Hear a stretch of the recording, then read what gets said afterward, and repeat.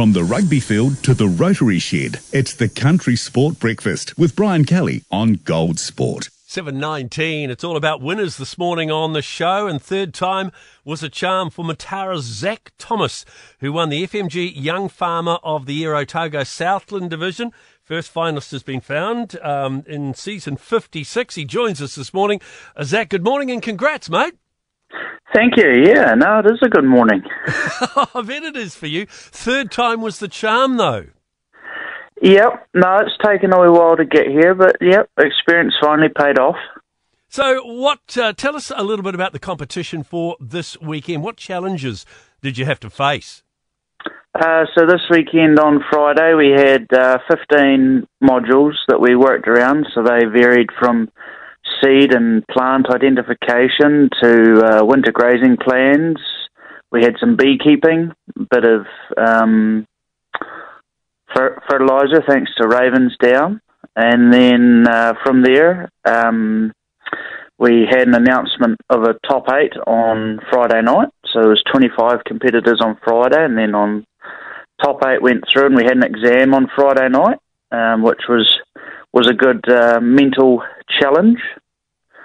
And then on Saturday we moved through. We had 4 different modules, thanks to some of the sponsors, New Holland, MPI, and a couple of local ones as well that were great, and had some farmlets, so had a whole bunch of tasks there, such as fencing and making some signage and planting some plants, and a couple of good agri-sport head-to-heads, some races against each other, which was cracking good show, I think.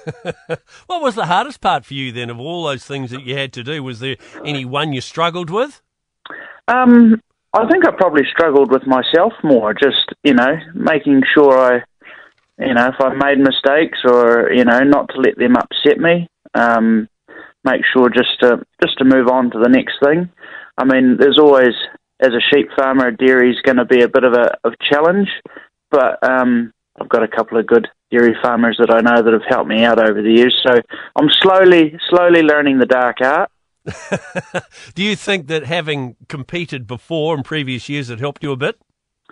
Yeah, it definitely has made a difference, having a bit of experience, and you sort of know where you can pick up points and what's best just to leave, or so it does help.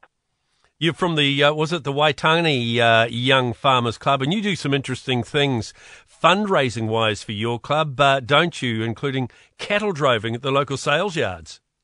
Yeah, no, we've got a good connection with some of the local stock agents, and so, we'll go in the autumn and the spring, and we'll run cows around and around the yards and do a few standard runs as well, pick up wee hay bales and a bit of firewood here and there, and got quite a bit on with Southern Field Days this week. We've managed to pick up a couple of fundraisers as well, so we'd like to get out and about and in the community.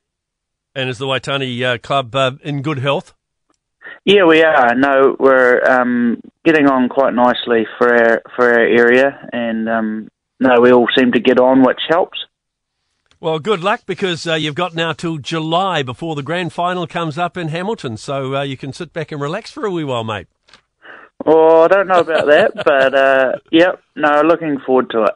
Nice one. Hey, well done, Zach. Congratulations once again. Thank you very much.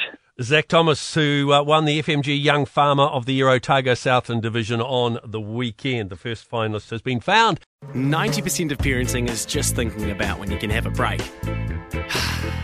And when you do take a break, enjoy the Parenting Hangover podcast.